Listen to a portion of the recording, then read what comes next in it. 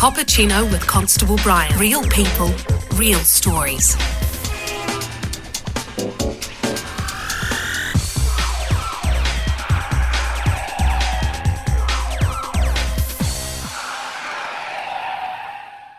My very special guest today on the Cappuccino podcast is an inspiring US Special Forces soldier who was medically retired after stepping on an IED, and his incredible return story to active duty. Sergeant First Class Ryan Henriksen is a Green Beret. As the tip of the spear, his role is to ensure that the route taken by US and Afghani troops are free of IEDs. And while rescuing an Afghani soldier in 2010, knowing that he was in uncleared territory, Ryan stepped on an IED with his right foot. The device exploded, leaving his foot dangling at the end of his leg. Ryan not only had over 24 surgeries and a torturous rehabilitation, but was medically retired, but fought to return to active duty. He's had multiple skin grafts to his legs and a right foot successfully attached to his lower leg. He then passed his crucial physical test and was able to join the Green Berets within a year and physically perform his duties, redeploying to Afghanistan in March 2012. In 2016, he volunteered to return to Afghanistan with Bravo Company 2nd Battalion 7 Special Forces Group, where during a firefight with Taliban, he risked his life under extremely heavy enemy fire to rescue 3 Afghani soldiers cut off from friendly forces and return the bodies of 2 Afghan soldiers under the ethos that nobody gets left behind. For his heroic efforts on the battlefield, Sergeant Ryan Henriksen was awarded a Silver Star, the United States' 3rd highest award for valour.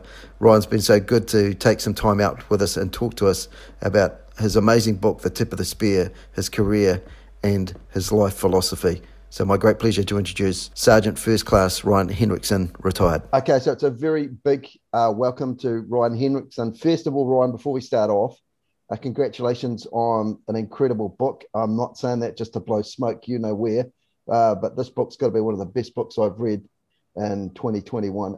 Just amazing, an amazing story. And I know you probably hate it, but I'm sure that lots of people around the world read that book and just go, wow, what an inspiration. So well done, mate, because it's just an amazing book. What we normally Go on. I appreciate that. Thank you very much. What we normally do is we start off with a speed round dedicated to Speed, the world's greatest police movie, as far as I'm concerned. So here's what we do. Okay, so first thing is, and the listeners of this podcast have got a golden rule here. So if they ever see Ryan Henriksen out in public, they'll probably shout you a cup of coffee. What type of coffee do you have if we're going to have a cup of coffee? What kind of coffee would I have? Yeah. So I definitely like the I like the churched up coffee. I can't drink black coffee, even though I've been in the military for a long time. I like the cream and sugar and everything else. So perfect. All good. All right. What's the most essential piece of kit that you have apart from your weapon when you're out in the field?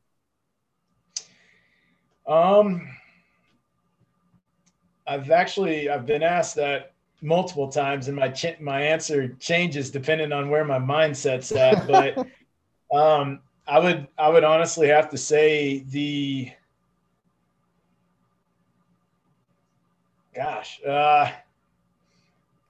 well, I mean, if it's wintertime, then, obviously we call it a snivel top or a cold weather top. Yeah. If it's summertime, iodine tablets probably for water. Yeah.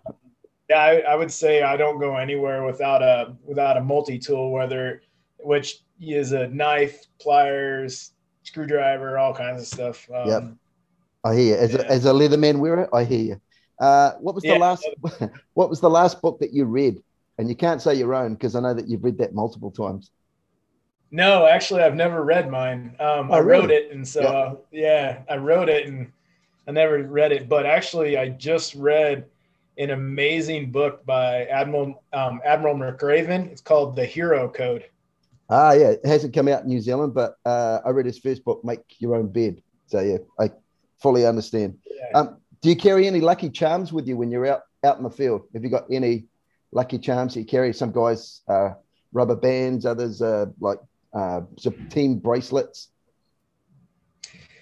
Yeah, actually I do. So inside my body armor, since 2010, I've always had an American flag up between my chest plate and my body. So I've always had an American flag in my body armor.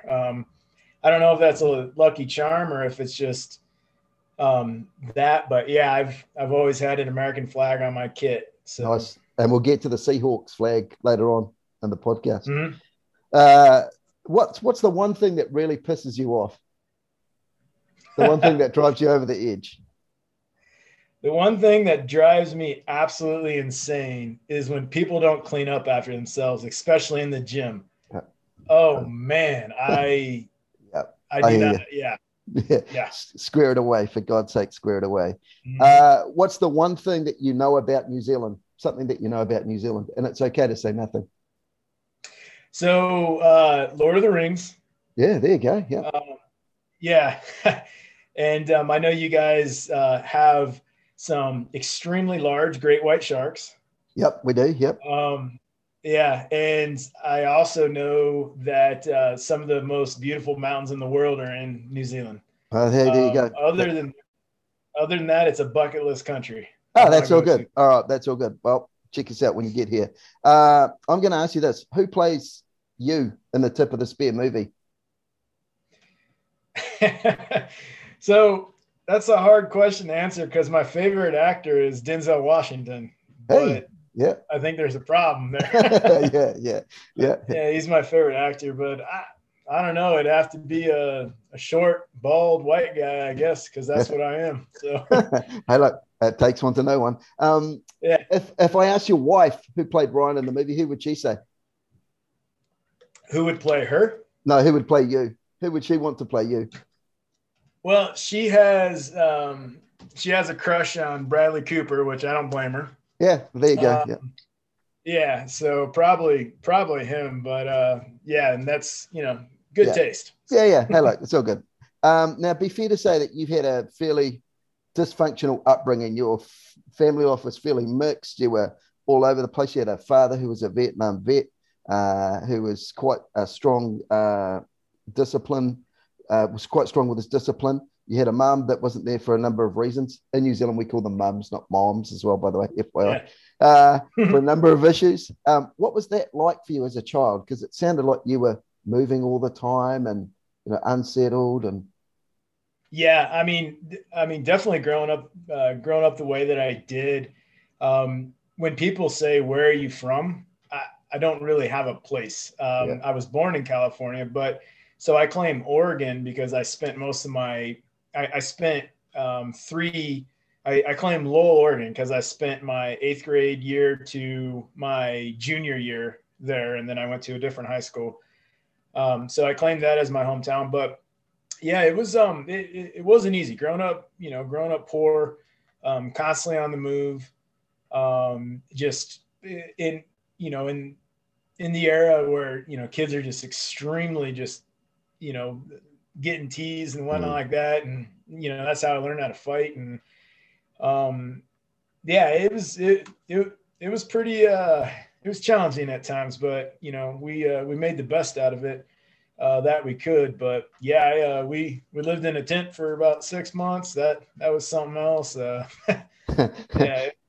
Precursor to what you were going to face, I guess. Yeah. So now your dad kind of guided you towards the military because he didn't want you pushing gas at the age of 42 and talking about your senior high school year. Was there any hesitation by you because you were maybe worried about the fact that you might turn out like your dad before he became a preacher or a pastor, I guess? So the only hesitation I had was of the unknown because I was scared to leave home. 18 years old and had never done anything. And so that was a little bit of a hesitation, but when I joined the military in 97, there was really no need. The Army didn't need guys. The Air Force didn't need people. The Marine recruiter came through, but he was too angry of a guy for me. I was scared of him. But the Navy, their recruiter came through, and he just talked about going around the world and exotic ports and exotic women and all this other stuff. And I'm an 18-year-old kid. All right, where do I sign up? So I was excited, but it was also I was apprehensive because I've never left home. So yeah, your first deployment after you joined the Navy was a bit of a eye opener as well, wasn't it? Because you got thrown in at the deep end when you were in the Middle East. So my first deployment was it was a little weird for me. I mean, I got to Istanbul, Turkey, and then got out to the coast, and then I met my ship out when we were on port leave and or on liberty in Istanbul. So and I mean, we had there were some issues with Iraq at the time and getting ready to go to war. And then nope, weapons inspectors are allowed back in, and then kicked out, getting ready to go to war. And then nope, they allowed them back in. But I would say my second deployment in the Navy was the biggest eye opener. And that's because we were going through the Straits of Hormuz, and the USS Cole got hit, and we were about 8 to 9 hours away from them, and we were the second. Us and the Donald Cook showed up to start, body recovery and saving the ship and everything like that. And that was the first time that I ever saw, I guess, kind of the carnage of somebody trying to kill you. Yeah. You know, because before that it was all movies. Yeah, exactly. So, yeah. yep. And what a lot of people don't realize about you is that you've actually served Navy, Air Force, and Army, and you actually applied for BUDS as well, didn't you? You were actually in the BUDS program there for a wee while. For Yep. many, you didn't make it through BUDS training, despite being, in your own words, a fairly good swimmer. Does that eat at you? Because I know that you've recently spoken to Jocko, and Jocko always goes on about, people who like fail BUDS never sort of get over it and everything else. Did it eat at you after you missed BUDS that you were sort of, because for some people that's the end game. They're like, I'm not going to be a Navy SEAL. I'm done. I'm out of it. Yeah, there's parts that still bother me. And it goes like this. So it's not the fact that I didn't make it through. If everybody made it through, then, everybody would have a Trident. Correct. It's the fact that I think it was like the second or the third day. It was like second and a half day of Hell Week. I had pneumonia and a leg injury, and I was they said, all right, you're getting rolled back to day one. And I was so upset about it. And I was so victimized by the fact that I didn't make it that I gave up on myself. Said, I'm not going back to day one. I'm done. Yeah. Instead of looking back and being like, this was only 6 weeks of my life. And it's not that it was the hardest thing in the world to do. It wasn't that at all. No. It was the fact that I just, and it was one of the first times that I really remember, giving up on myself, and it did. It haunted me for a long time, just because I could have went back to day one and joined the next class that was classing up in 6-7 weeks, and I would have been healed up. I wouldn't have had pneumonia. Everything would be good to go. But instead, I made a knee-jerk reaction. But what's funny about that day is I've recently started to understand what I learned, the lesson that I learned from that. And I guess what I tell a lot of people is you may not see the lessons in it yet. And so people are like, if you quit, then it's failure and you never learn anything, blah, blah, blah. Then it's a failure. And I agree with that to a point. But when I fast forwarded to going through the Q course and selection, we were doing a final event in selection where we had to do a 30-mile forced march. And the instructors at the end point, they put a cone up and the whiteboard, and it said, continue moving. And people were quitting left and right. And I saw that, and I remember going back in my mind to when I gave up on myself, and I was like, nope, keep moving. And I just kept going, and they picked us up like a mile and a half later. And so I really, I played the victim role and the poor me role, and why didn't this work out, and everybody else's fault, and blah, blah, blah. The list goes on. And then I started to get really like upset that, I gave up on myself about it. And then finally, within the last couple of years, I actually started to see that the lesson that I learned from that incident at Buds actually probably got me through selection. No, you talk about a term. I've heard you use this in other podcasts. I've never heard it before. And I think it was something that your wrestling coach said to you about failing forwards. That's a great saying. Yeah. It's amazing. For me, that's a really good saying. So you leave the Navy, you join Civvy Street. So many service people don't do well when they go to what we call Civvy Street when they leave the services. Why do you think that is? Do you think it's a loss of identity? Do you think it's the fact that they're having to put up with, as you and I would probably say, some BS from civilians who don't quite get the same mindset as service people? What do you think it is? So there's a couple of reasons for it. Number one is a lot of guys. So when you were in the military, you had a status. You were, if you're in the Army, you were Sergeant so-and-so, and you led this many troops, or you were, Petty Officer so-and-so, and you were responsible for this, this, and this. And if you didn't do this, then the ship didn't do this, or the infantry battalion didn't do this, or the ODA didn't do this, whatever the job is. And so you had a status and you were known. When you get out, one of the hardest things that service members, and including myself, we can't wrap our minds around is nobody cares. Yeah. Nobody cares what you did. No. The only person that cares about your military career as much as you is you. That's it. Yeah. It's, and I was actually told that by a Medal of Honor recipient, and it made a lot of sense to me.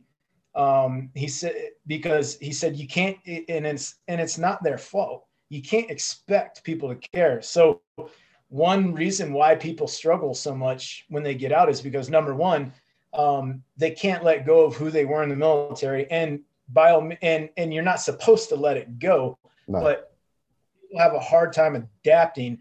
And so they think people should care. And when people don't care, then it creates a lot of issues with them. And that's where they start having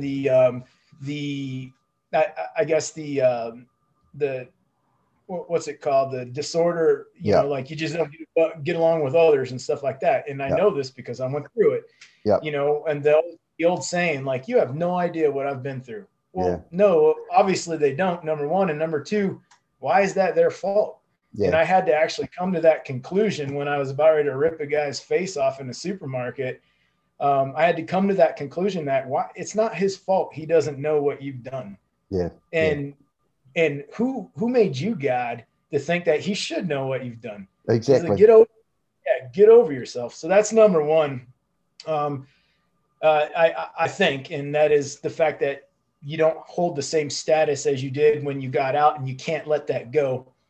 And then number two, and I think this is for all Western nations, is I don't think we're really good at preparing soldiers for civilian life. Like, there's programs before you get out, and you should go to these programs, and it'll help you figure out what jobs are out there and help you make a resume and all this other stuff. And that's great, but it still doesn't really prepare your mind. And I don't know the answer for that. I really don't. There's a lot of good outreach programs and stuff like that helps veterans transition. I think those are helpful, but that's just one thing. I mean, because the military, a job's a job, but the military is a lifestyle. Yeah. Yeah. And not wrong. You can't undo a lifestyle. No. And so you have to learn how to adjust and adapt. And that's where I think a lot of guys get caught up. So yeah. Yeah, and when you think about it in hindsight, that just goes to prove to you how amazing those guys from the greatest generation were that went to World War II, and people like your dad going to Vietnam, because they didn't have half well, they didn't have any of the programs or anything else that we had. So full credit to them. So you go and join the Air Force. What prompted you to turn around with that? You're at Civvy Street and then it's off to the Air Force. Yeah. So, I mean, I was a civilian for a couple of years, and I just, like I said, 9/11 happened. And I honestly, I thought after 9/11, we were just going to, we were going to do like we did in Somalia and hit them with a bunch of Patriot missiles and it'd be done.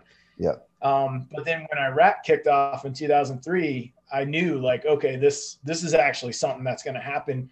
And it just started really nagging at me like, hey, you need to do your part. You only did 4 years. You can contribute more and you're not a real good civilian. So, and so, you know, my wife and I had talked it out and we agreed upon the Air Force because, ex-wife, we agreed upon the Air Force because she was prior Army and she didn't want to go back to that lifestyle. Yep. And so we agreed upon the Air Force. And that's kind of how I got, into the Air Force. And then one day you happen to see a poster that has a person in a uniform that's half Air Force, half Army, saying go blue to green. And you decide to go for it. What prompted that? Because that's not like a minor decision. By this stage, you've got to be saying to yourself, come on, Ryan, it's only the Army and the Coast Guard left, and I've pretty much done them all. What prompted that? So, like I said in the book, I was going through a divorce, and I needed to overhaul my entire life. You know, I was just at that point in time, all I was doing is existing. I have not done anything to step out of my comfort zone. I had not done anything to, Buds was challenging, but, I didn't make it. And stuff like that. I needed a win. I needed something to hang my hat on. And I happened to go to the personnel office when I saw this poster, and it was at the same time, I'm going through a divorce. I need to get out of the area that I'm in, and I need a dramatic change. And so I went in and I talked to him, and they got me to an Army recruiter, and he was telling me about, infantry and these jobs. And then, oh, by the way, special forces. And, I'd had my, my failure at Buds, which still hung around in my head. And so I was like, all right, well, I have no idea what I'm getting into, none at all, but I need a W. And so I just said, yep, I'm going to go special forces. And that's what, that's what started that whole path for me. And it was just perfect timing because I needed something that was hard enough to give me confidence and long enough to keep my mind off of the crap storm I created just being a kid, Yeah. And it's perfect. God's perfect timing, I guess. Yeah, I guess. Yeah. And you went all the way back, didn't you? You went all the way back to basic when you joined the Army. Mm-hmm. Yeah. So, yeah. And there's I remember hearing a story that when you got to basic, your sergeant basically said to you, you realize, Henriksen, that you don't have to be here. And you were like, no, I'm good to go. I'm here for the full slog. Yeah. I wanted to do all of infantry basic, everything, all the way from the start to the end, because like I said, downtime was not good because that gave me time to think, and I didn't want time to think. I just wanted to move. Yeah, move all the time. All right. So for most people, when you say Green Berets, particularly New Zealanders, because we see a lot of different military forces from around the world, everybody knows what a Navy SEAL is, because as the old joke is with service people, you know it's a Navy SEAL because they've written a book or made a movie out of it. Yep. When you say Green Berets, they normally think of John Rambo or John Wayne's movie, The Green Berets. Can you give us some idea of what the primary function of a Green Beret is as such? Yeah, so we actually, primary function of a Green Beret, without getting too in depth, but because you can Google it, so I'll talk about it, but it's unconventional warfare. So John F. Kennedy actually, I mean, it goes all the way back to Colonel Aaron Banks and the OSS. And then after the OSS was disbanded, they needed a answer for the basically instability around the world. And so we got training. Basically, we had guys go to SAS and they were like, yep, this is what we need. We need an SAS type of unit in America. And so, and John F. Kennedy, he wanted an unconventional aspect to combat communism and whatnot. And so the Green Berets, we were established. First group was 10th group. But what I guess what I'm getting at is a Green Beret, we make our money in unconventional warfare. And unconventional warfare is basically, I mean, the definition is activities conducted to enable a resistance element or an insurgency to coerce, disrupt, or overthrow, operating with or through an insurgency, guerrilla force, or an underground in a denied area. So what all that means is we go in, and I'll take Afghanistan, for instance. We went into Afghanistan, we linked up with the Northern Alliance. And with the Northern Alliance, the occupying power was Al-Qaeda, and then soon after, Taliban forces. And so we linked up with the Northern Alliance and started our insurgency to coerce, disrupt, or overthrow the occupying power and government. And we did it with the Montagnards in Vietnam. It's just, and with the Kurds multiple times in Iraq. So yeah, that's what we make. That's what we're known for, is unconventional warfare. Yeah. Okay. So the training in the book, the training sounded really arduous, and like a lot of elite units, you don't know when you've passed. The instructors are always playing sort of mind games with you. Like you said, keep moving forward with the cone and that type of stuff. There's always a challenging moment in selection courses or training for units and everything else. When you were doing the selection course for the Green Berets, what was the bit of the course where you thought, you know what, if I'm going to go, it'll be now, the bit that you struggled on? The part in selection that I struggled on? Yeah. So,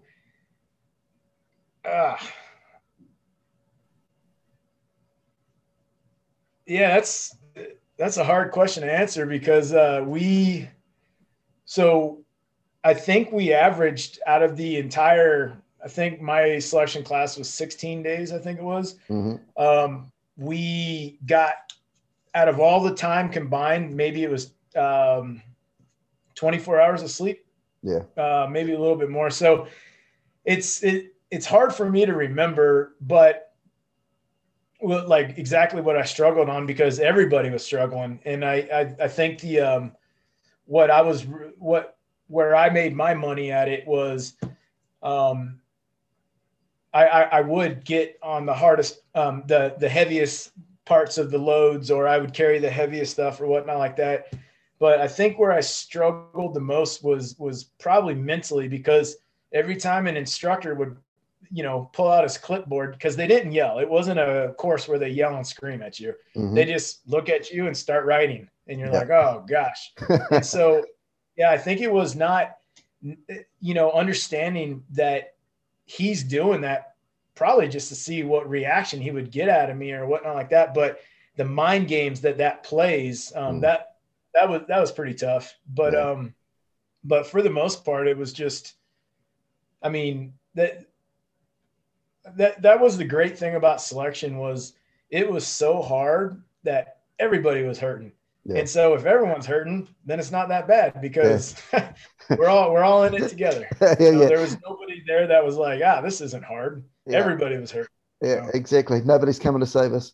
So then you deployed to Afghanistan in 2010 with Alpha Company 2nd Battalion, 7th Special Forces, as an 18 Charlie, which not many people in New Zealand will know. So it's an engineer who has the unenviable task of doing such tasks as clearing and detonating IEDs, demolitions and fortifications. What was it like going to Afghanistan for the first time after all the training and your career and your life path and everything else, that ramp comes down and you're like, boom, here I am. I'm in the theater. I'm in Afghanistan. What was that moment like for you? So it was it was amazing.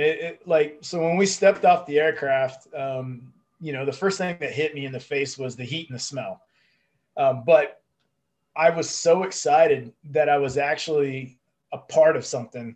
Like I went to selection in the Q course and I started something and I finished it. Now I'm a Green Beret. Oh, now I'm in Afghanistan and I'm actually, I'm considered one of the premier special operations elements that's in Afghanistan at the time. So it felt good, but the trick was I was extremely excited inside and I want to be like a kid and take pictures of everything, but you got to always look cool. So, it's like, I got to pretend like this is just, this happens every single day for me. This is no big deal. But inside I was like, oh my gosh, this is the greatest thing in the world. But it was that act that is like, you got to pretend like it's just another day in the park. So yeah, that was that was the whole rule number one for any special operations unit around the world is you got to look cool. And if you're running around excited like a little schoolboy, you don't look cool. So, but in my mind and in my heart, I was ecstatic. Like I'm on the ground and we're gonna go out and eventually I'm going to see what every man wants to know is what will I do when someone's trying to kill me? How will I react when the bullets are flying? And I'm about ready to answer that question. And so, I was pretty excited. Yeah. And for the listeners that haven't seen your Instagram account or haven't followed you on social media, Ryan and the 18Cs have a particular really cool habit, I guess, of they like to blow stuff up in the background but not actually react to the explosion in the background. So they're like, it's the uber cool photo. So I've seen some of those photos, man. They're like, holy. For those of us who've never been to Afghanistan, but obviously we've heard about it, right?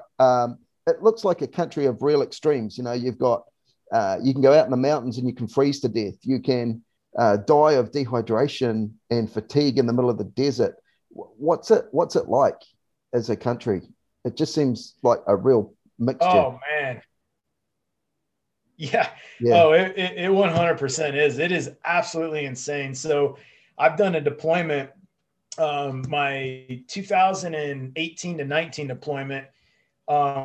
We had the National Mission Brigade, which means that we can be anywhere in Afghanistan with our commandos. And so I did a mission where we were in Wardak, which is Wardak province, and there's a lot of mountains there, and we were into knee to hip deep snow, doing an infill up this hill and going to these villages and whatnot, and just freezing. And then we were out in the desert, and we're out there with shorts and shirts on, or shorts and no shirts on, and everything like that. And then we go to another place and it's humid. And so, I mean, basically in the South, like where I'm at right now in the South, it's desert and it's hot. You start getting up to the central areas and you start getting into the Hindu Kush and whatnot like that. And you start getting some desert / mountains or whatnot. And then you start getting up north and you got more mountains. But there's definitely,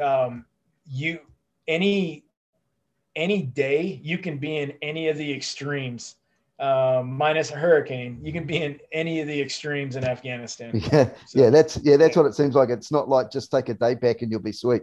What's now as a street cop, when we have an IED or a bomb or something else like that, we're calling in specialist squads, we're coordinating the area and everything else. Not you. You're at the front. You're looking for them. What's it like to clear an IED? Because for many of us, we've got like visions of like the hurt locker. And I know that you don't have time to put on suits and all that type of stuff. No, we don't have suits yet. No, exactly. Yeah. And you can't carry them all anywhere. So the pressure must be immense because you're the guy for the team, aren't you? Because if you get it wrong and somebody gets screwed up behind you, you're kind of responsible for it. So what's it like to clear an IED knowing that your guys are behind you and that you've got to get it right?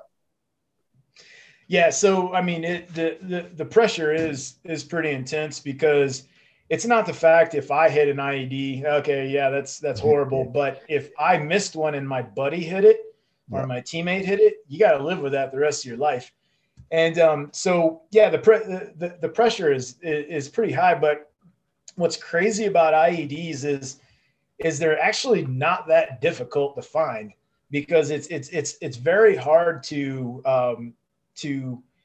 dig into the ground, bury an object, and cover it back up and make it look natural again. Yeah. So how the Taliban like to make up for the fact that if you have time, they're pretty obvious is they like to shoot at you, which makes you rush. And as you rush, then you rush to failure and stuff like that. But no, the pressure is intense. I mean, if we're doing an infill, I know locations to look just because I've done this enough.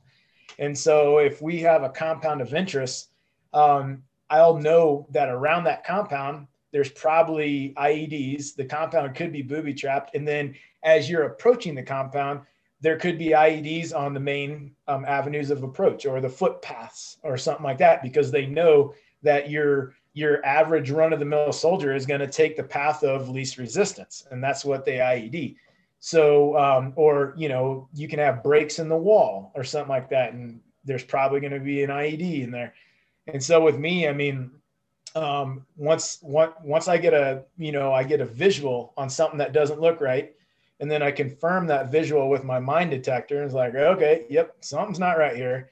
Then I start to probe with my mine probe, and once I expose part of the pressure plate, or I got some of the switch or the main charge, the jug, I'll just put a block of C4 there and get back and let the block of C4 do the digging for me. And most of the time, once that initiates, you'll get the C4 explosion followed by the secondary explosion from the IED. If you don't get the secondary explosion, then you go back and I put another block down and I just wait for that and then move on. Yeah. But a lot of the times when we're infilling in, we don't want people to know we're there. So we do what we call mark and bypass. And so at night, if we're marking and bypass, we'll use these infrared, so you can see them with your night vision. Yep. Glow in the dark sticks, Kim lights. So IR Kim, or if it's during the daytime, I always carried around little bottles of chalk, and I would just mark the outline, and then we would bypass it because we didn't want these loud explosions happening, and people could, all of a sudden now, yep, Americans are here. Let's get ready. Let's get ready to fight. Yeah. So. Yeah. A really good story about a guy with an infrared light who was being tracked by the enemy, and they ended up dropping a bomb on him, but we'll talk about that in a second. Yeah. Your hypervigilance level must go through the roof when you're doing your IED searches and everything else. How do you keep it in check when you're on patrol? And then when you come back to base, cops suffer from hypervigilance. It's what we do when we're out on the street. And a lot of us, when we come back, it's nowhere near the similar sort of stress level, but it's quite hard for some of us to get to sleep or to unwind or relax or anything else. How do you keep it in check?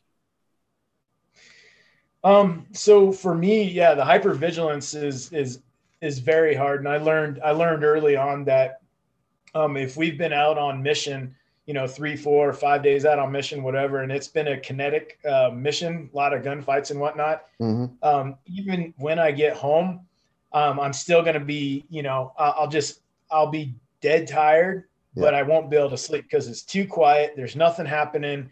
Yeah. And you're trying to process everything you just went through. So I think as I gained experience and whatnot like that, and got, I guess, used to the gunfights and the hypervigilance of finding IEDs and whatnot like that, I was able to kind of put it in the place that I needed to. Mm-hmm. And because it's hard to unramp once you're ramped up. Yeah. But I was, I was able to kind of like put it where it needed to go, and then slowly but surely you get a little bit of sleep, then a little bit more, and then next thing you know, it would be like day 3, and I would sleep probably 14 hours straight, 15 hours straight, and then it's like, okay, good to go. Back in the game. Yep. All right. And then September 11, 2010, you get out and you head towards the Helmand River. And if any of these pronunciations are wrong, just tell me. You enter the Jatutu Valley and clear Taliban to try and clear the Taliban to a central point. It's not covert because it's in a valley. So it's an extremely high risk mission. And you eventually make your way towards the village of Sartutu. You intercept Taliban comms and they know that you're headed your way. So your team breaks up and to cover a bigger area. So you have yourself, a sergeant, and 6 Afghans, including your interpreter, Nick. You go to the first compound. The Afghan troops tell you it's too dangerous to go on because they're scared. And when I read that part of the book, I was just like, you're kidding me, aren't you? Yeah, they don't move forward. And then Nick, your interpreter, starts walking towards the compound. Do you want to tell us the rest of the story to the eventual climax there? Yeah, so we were trying to get our Afghan counterparts to start clearing the first compound of interest because at this time it's September 12th. We had started the mission September 11th. It's early morning September 12th during daylight hours because you're just setting yourself up for an ambush. We when they're finally they're not going to move. I turned around to talk to my team sergeant about it, and he just leaned into me and he's like, "Hey, get Nick away from that compound right now." This is, what are you talking about? Look back, and Nick had moved about 25 meters down to the first compound, and he was trying to show the guys it was safe, come on down here and whatnot like that. And so I moved down, following pretty much where I thought he stepped, and grabbed a hold of him and was like, "Hey man, this wrong answer. Get back now, because if you lose your your interpreter, you can't talk to your Afghans, and if you can't talk to the Afghan forces, then you lost the initiative." So I pulled him. He was monkeying around with the entrance or the breach point, and there was this stick, bunch of sticks leaned up against it. And I grabbed a hold of him. I was like, "Back up now." And so I pulled him back, and you never want to have any of your exposed body parts to the breach or doorway or whatever you want to call it. And so I turned back in. So my M4, so I had coverage inside the compound in case a guy decided to pop out and start spraying rounds down. I could shoot him. And so, and then I remember there was a blind spot. And so I stepped in a little bit to look onto the side of the mud wall to see, if there was something there. And that's when I stepped on the IED right inside we call it a breach point, but doorway. So. Yeah. And he says that with a smile on his face as well, guys. So that's, So you're looking down at your leg, and these are your exact words. "My tib and fib were poking out, but I couldn't recognize them because they were so white. It was probably the whitest thing I've ever seen, and having seen people's bones, I fully concur with you." I'm looking over at my boot, which was probably about 6 inches away from me. You tried to stand up a couple of times as well, didn't you? Automatic reaction, but you obviously couldn't. What's your thought process at that moment? So I was actually getting pissed because I kept trying to stand up and I kept falling over, and I was getting mad because I couldn't figure out what the problem was, because nothing hurt. And so all the movies or the stories or the rumors you hear, you get blown up. Apparently it hurts really bad. Yeah. I didn't know. Yeah. So, but nothing was hurting at the time. And so I couldn't figure out why I couldn't stand up, and I was just getting angry. And I knew that but I couldn't see anything because the dust from the explosion. And so, slowly but surely, as once the pain started to register and the dust started clearing a little bit, I was able to look down, and in my boot was at an L to my leg. So it looked like, my my leg was at an L at the very bottom, and it still didn't register in my mind. So I grabbed behind my knee and I picked it up, and my boot flopped over to the side of my leg. And I was like, "Oh, Yeah. oh, okay, I just stepped on an IED. I think this is pretty bad. Yeah. And then the pain, once I realized what happened, then the pain kicked in. And but before I knew what happened, it really didn't hurt. Yeah. Do you ever get sick of telling the story when people find out that you're that guy? I mean, they're probably also, what's it feel like? And hey, man, can I have a look at your leg? And like you listen to people like Dakota Meyer, and he always says, for me, it's I have to relive the trauma every time I tell that story of how he won his Medal of Honor. When you telling the story, do you sort of go back there every now and then and think, geez, because you actually think that you had your foot on the pressure plate, didn't you? And it was when you moved to go back, it's gone up. Mm-hmm. Yeah. Yeah, no, I mean, I think so. It's weird. I go through my phases. If I'm telling the story on my own accord, then I don't have a problem with it at all. Yeah. But if someone blindsides me with it, like, oh, what happened to your leg? And and I feel like they're kind of being rude or very basically just being an asshole about it. Yeah. Because they don't have proper manners. You don't just walk up to a guy and say, man, your leg looks tore up. What happened? Yeah. So I come up with stories. So I've been bit by a shark as a marine biologist tracking migrations of sharks. I've been mauled by a grizzly bear as a trail guide in Canada or Montana or wherever. I've been in a motorcycle wreck. I've put my leg through a wood chipper. Yeah. So that's usually what happens when I don't want to talk about it. But no, when somebody's genuinely, like when they have a genuine, or they're genuine, they want to know, and and it's, I feel like it's, yeah, I mean, they're sincere about it. Then yeah, I'll tell them what happened. But so me telling the story, that doesn't bother me. What bothers me is when people get overly emotional about it and the whole thank you for your service and all this other stuff. I'm like, I'm not telling you this for pity. Yeah. I don't want pity. I knew exactly what the job entailed. Yeah. And like my dad said at the hospital, I was like, yeah, I figured something like this would happen. He's like, oh, well, okay. Yeah. But yeah. That's what I don't like, is I don't like the pity party after it, because that's not what I'm asking. That's not why I'm telling you. Yeah. I'm telling you because, I mean, why not? It's, and it's definitely it's not the worst thing that's ever happened. So. Yeah. Now I'm going to skim a bit here because I want people to buy your book. So I'm not going to tell them your book page by page.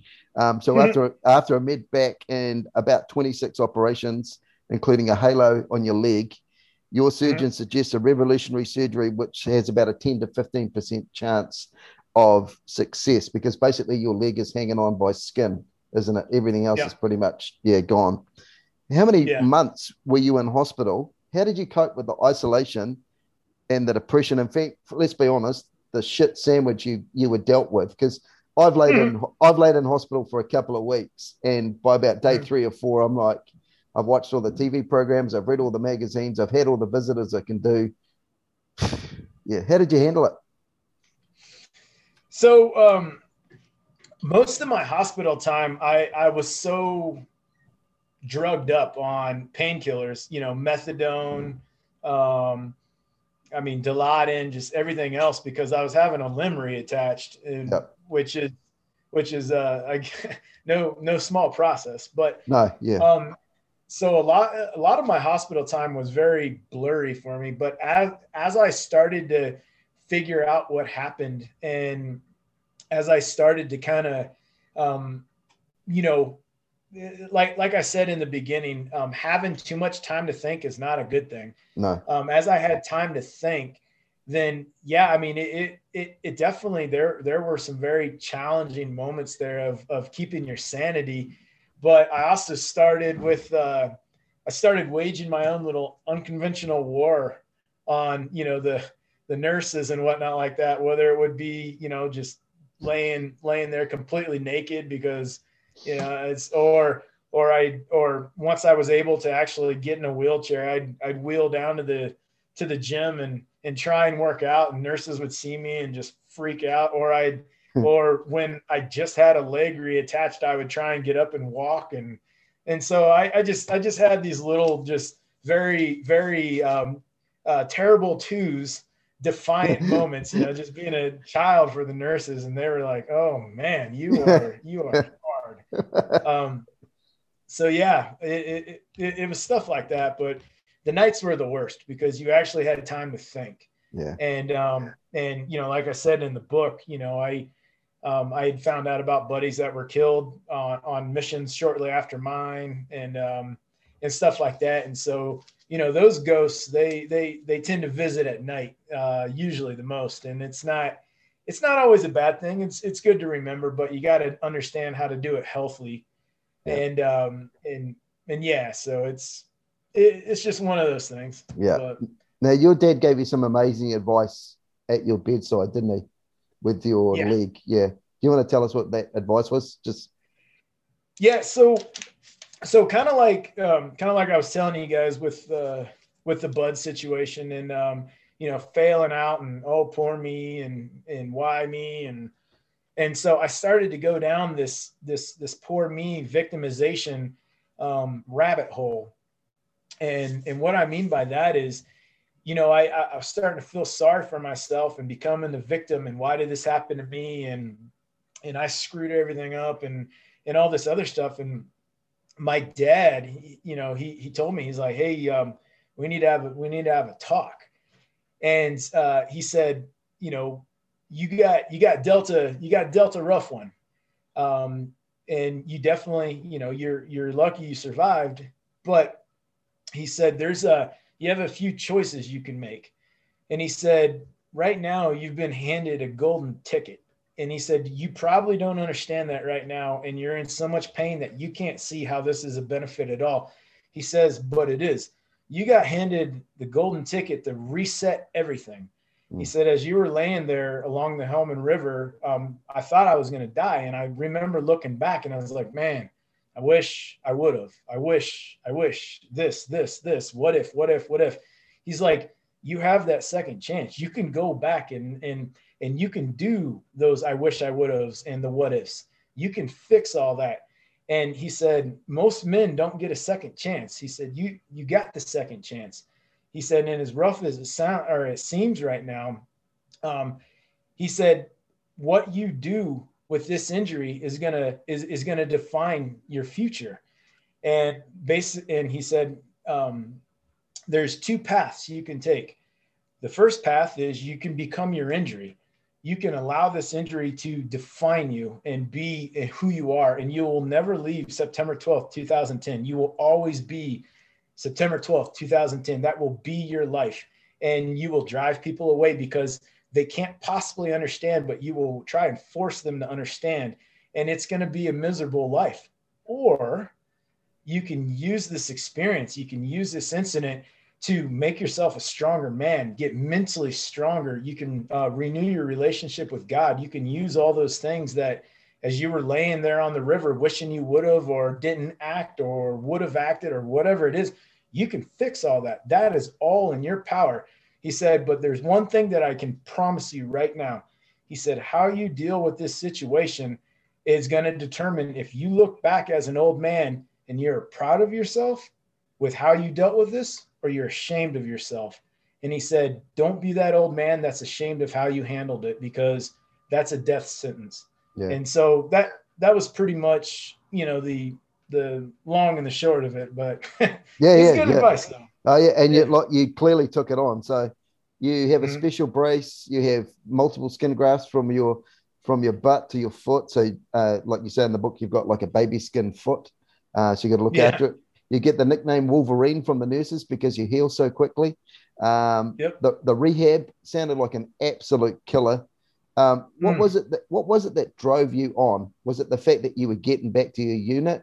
Was it the fact that it wasn't going to beat you? Was it what your dad said to you? Or was it everything that was sort of, there's no way I'm getting down? So it was all of those things. And at the time I didn't know I was going back to my unit because they had told me I was going to be medically retired because I wasn't fit for duty. And so I had to get a continue on active duty waiver, but it was all of those things combined. Plus, what my Sergeant Major, Brian Reary, what he told me in the hospital was, if you can get yourself back and cleared, I'll send you back to war. And it was a big deal for me that I didn't want the Taliban to beat me, because I remember them on ICOM chatter, and ICOM is their radios that they talk on. Mm-hmm. I remember them on ICOM chatter. They were cheering and celebrating when I got hit and laughing about it. And I'll never forget that. Yeah. And I didn't want them to win. Like, they bloodied me up, but you didn't stop me. And I wanted to get back. So that was one of my biggest drives. And then if you add that onto just being too dumb to quit, it kind of worked out perfectly. But yeah, my big thing, I mean, yeah, it sounds great to get back to your unit and all that stuff, but I had to get back to Afghanistan because I wasn't going to let the Taliban beat me. Yeah. And so that was my drive. Yeah. Now, I'm not going to, we won't go into too much detail on it, because again, I want people to go out and buy your book. By summer 2012, you're back in Afghanistan and operational. Now, you're going to love this bit, because this is how you're kind of known in New Zealand. Lots of us in New Zealand know you as the Seattle Seahawks guy because of the 60 Minutes feature, right? So what's that like, having their support, returning the Seattle Seahawks flag to them that they gave to you? And, I mean, hell, you've lived the dream, because you've actually managed to give a pep talk to your favorite sports team. What was that like? That was going to be surreal. Yeah. So, I mean, just getting linked up with the Seahawks in 2010 was amazing. And I remember talking with, the head coach, Pete Carroll, and the team and everything like that. And then they had given me a flag when I was still in a wheelchair and everything like that. And so I always had that flag with me in Afghanistan. And, I'd make sure I do some pictures with it, or I'd put it up on a stick. And if we were in a compound, I'd have it up for a little bit, just so it, flew in Afghanistan for whatever. And so, yeah, I always had the Seahawks flag with me since, my 2012 deployment on. And we were, I mean, we were in 2018, we were in Faryab, and I flew it off my vehicle, and we got in basically about a 3-day long tick, troops in contact with the Taliban. And like I said, they're apparently not Seahawks flag, because they shot the shit out of that flag. And so it was really, they're not fans of the Seahawks. I was, man, I guess you guys like 49er fans or something, but but the Taliban had just shot that thing to shreds. And so when I got to go see the team in 2019 and actually give the flag back to them, that was that was one of the coolest. That was a bucket list thing that I did right there, was and gave the flag that they had given me when I was wounded in 2010. I was able to give it back to them as I retired out of the Army. So yeah, I got to be honest, it's an amazing image seeing you salute the American flag as it's on the field, and you've got your number 12 shirt on as well. Yeah. Do you because I'm guessing when you get back in the country, you do lots of talks for people and that type of stuff. Do you feel like an inspirational person, or is it like most service people that I speak to that have been injured or wounded in the course of their duties? They're based pretty much like, come on, I was just getting my job done and I wanted to get things done. Is that how you feel, or do you feel sort of gifted with what you've got, if you know what I mean? So I don't think I'm an inspirational person. What I do think is I'm an eye opener.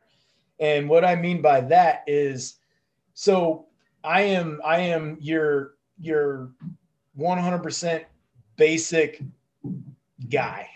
There is nothing different from me to anybody else. And so people can relate with that. A lot of people, they have a hard time relating because it's like, oh, this guy's a professional athlete, or, oh, this guy's a, Navy SEAL or whatnot like that. Of course he can do this because he does all that. I'm just a normal guy. And so what I think I'm able to do is I'm able to help people understand that, in basically, long story short, if I can do it, then it can be done. And the reason why, I made myself very vulnerable in the book was because I needed people to see that I'm a regular dude that has regular dude problems. And I've gone through depression, and I've had, my ups and downs, and I've failed, and I've quit, and I've done these things that happen to you in life. And this is what I did as a normal guy to get back onto my feet. Oh, I just got knocked down again. This is how I got back up again. Ah, shit, I just got knocked down again. This is how. And so people can relate to that, because I'm not the guy in the tower looking down on people. We're at the same level. Yeah. And that's I don't think I'm an inspiration. I think I'm an eye opener. And it's a way of, wow, this, like multiple people have told me with the book, is like, I was never a Green Beret, but your story is me. That's me. Because all you got to do is just change the injury around a little bit, or the circumstance, or the situation, and that's life. Yeah. So, Now, not everybody treated you as an inspiration when you went back into the theater, did they? There were lots of guys, who were looking at you, and using your terms. Oh, here he is. It's the Make-A-Wish Green Beret. I've heard you say that was something that kind of blindsided you, because you were like, I'm rehabbed. I've gone through some really hard yards to get back here into the field. And then you get there and these guys are like, holy shit, this guy here, come on. Was that really hard to deal with? It was, until I took a step. So one thing that people have a hard time with is when a situation or something that is negative or adverse affects them, we tend to focus directly on that. And we don't know how to look past that. When I was able to take myself out of that situation and actually look at it through their eyes, I completely understood why they were like that, because we were in the most IED'd area in Afghanistan for 2012. And here comes this guy that should be dead. Are you going to get one guy? Are you going to get someone on my team killed? Like, this isn't a Make-A-Wish Foundation for Green Berets. Like, we need guys here that can operate. Like, we're glad you're back. Congratulations. You don't belong here. And so there was a lot of proving it. And again, it was one of those times when I started to go down the poor me victimization mindset rabbit hole, but I was able to pull myself out, because I just was like, hold on, let me take a look at it through what they're seeing. And that's when I was like, oh, well, yeah, I'd be thinking the same thing. And then it made sense. Exactly right. Now, I'm not going to give away the details, because again, people are going to go out and buy the book, but Hilltop 2000 and that mountain climb is a story like no other. I got to be honest, I'm reading it and I'm getting fatigued as I'm reading it. You've got my complete and utter admiration for that, because I know how hard it must have been to actually get there, and the fact that you just kept on going and people are dropping off left, right, and center. So full respect to you. And I'm not even going to talk about how you got your silver star either, because again, I want people to go out and get the book. But I will say this: if you go out and buy Ryan's book, you can actually find out what it's like to have a 500-pound bomb drop 17 meters. 17 meters. 17 meters away from you. And that's after he's walked through an orchard and had an IED wire wrapped around his chest and a couple of others. So it's not like, because I know that lots of people look at your book and go, oh yeah, IED leg, but there's so many great stories in your book. Full credit to you. I got to ask the question, is there a movie option? Because when I was reading the book, I was like, man, this would make a great movie.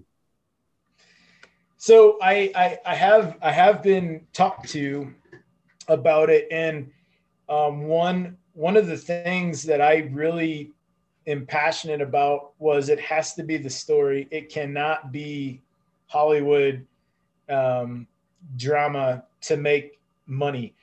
And I am a believer in God, and I do. I'm still a Green Beret at mind, and I cuss and whatnot, but I do believe in God, and there is very strong belief in my book Mm-hmm. on my religious, conviction. Yep.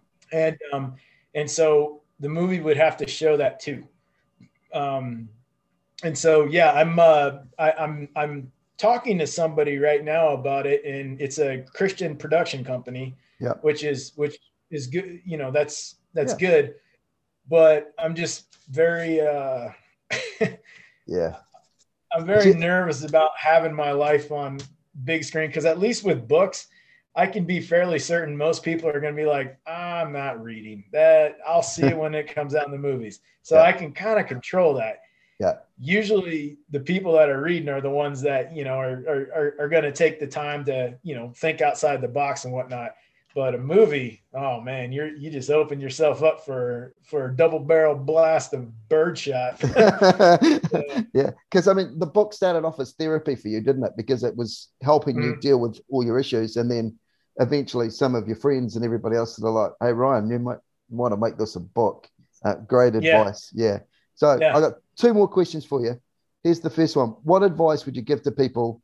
And I'm not going to say they'll be in a similar situation as you are, but maybe they've suffered an injury or they think that there's only a small chance to succeed. What advice would you give them? So my biggest advice, and you kind of led into it when you said their injuries, not quite like mine. That's the thing is, you don't have to step on an IED to go through hell. My advice that I give to, that I firmly believe in, and like I said, I'm a human being, so I constantly have to get back on azimuth. But my advice is that, regardless of how bad the situation at this point in time seems, it's only this point in time. How you deal with this situation right now is going to dictate how you look back on yourself. And you can either be proud of how you dealt with it or ashamed of how you dealt with it. And so I would my biggest advice is telling people that when you're going through hell and when you're having hard times, understand that you will move past this. Time keeps ticking on. It will. How are you going to look back on how you handled this situation? Are looking back on how you're handling that situation right now, and you're probably going to really be happy with what you do, because you don't wishing you wouldn't have handled it that way. So. Yeah. Okay. And now the last question. It's the question we always ask, and I bet you've never been asked this on a podcast before. It is the day of reckoning, and you are lying in your casket, but strangely enough, you can hear what the pastor is delivering from the pulpit and saying about Ryan Henriksen. What would you like people to say about Ryan Henriksen when you were lying there? Have you ever had that question before on a podcast? No. There you go then. All right. What would you like them to say about you?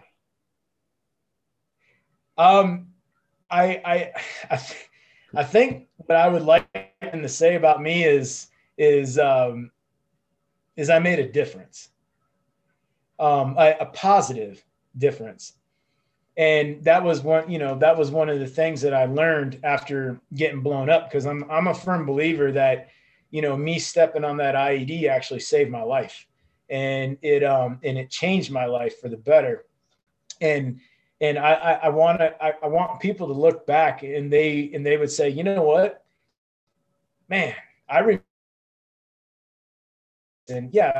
learned a lot from him this way, because I believe today everyone we're very self-centered, and everybody wants to take. That's the society we're in today. So if the pastor was to say, yeah, Ryan definitely he gave us a lot, and I don't mean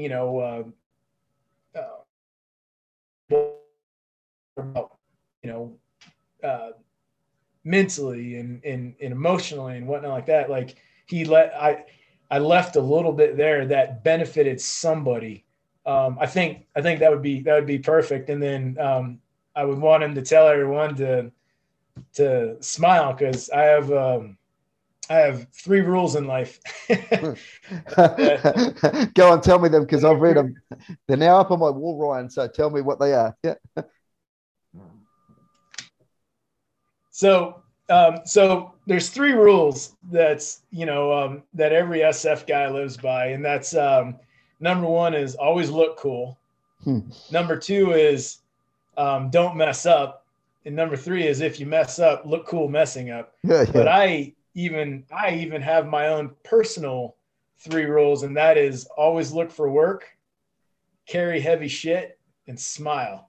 Yeah. And I would like the pastor to say, like, let's smile, because that's what Ryan would be doing right now. Yeah, great stuff. Hey, Ryan, thank you very much for your time. As somebody who turns 50 this year, I read lots of books, and I got to be honest, most of them I don't get inspired by.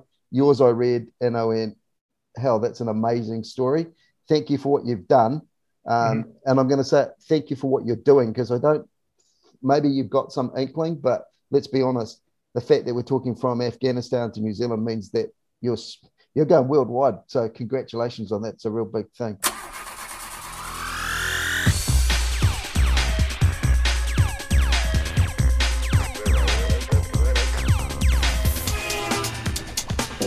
Cappuccino with Constable Brian. Real people, real stories. Make sure you subscribe so you don't miss his next podcast.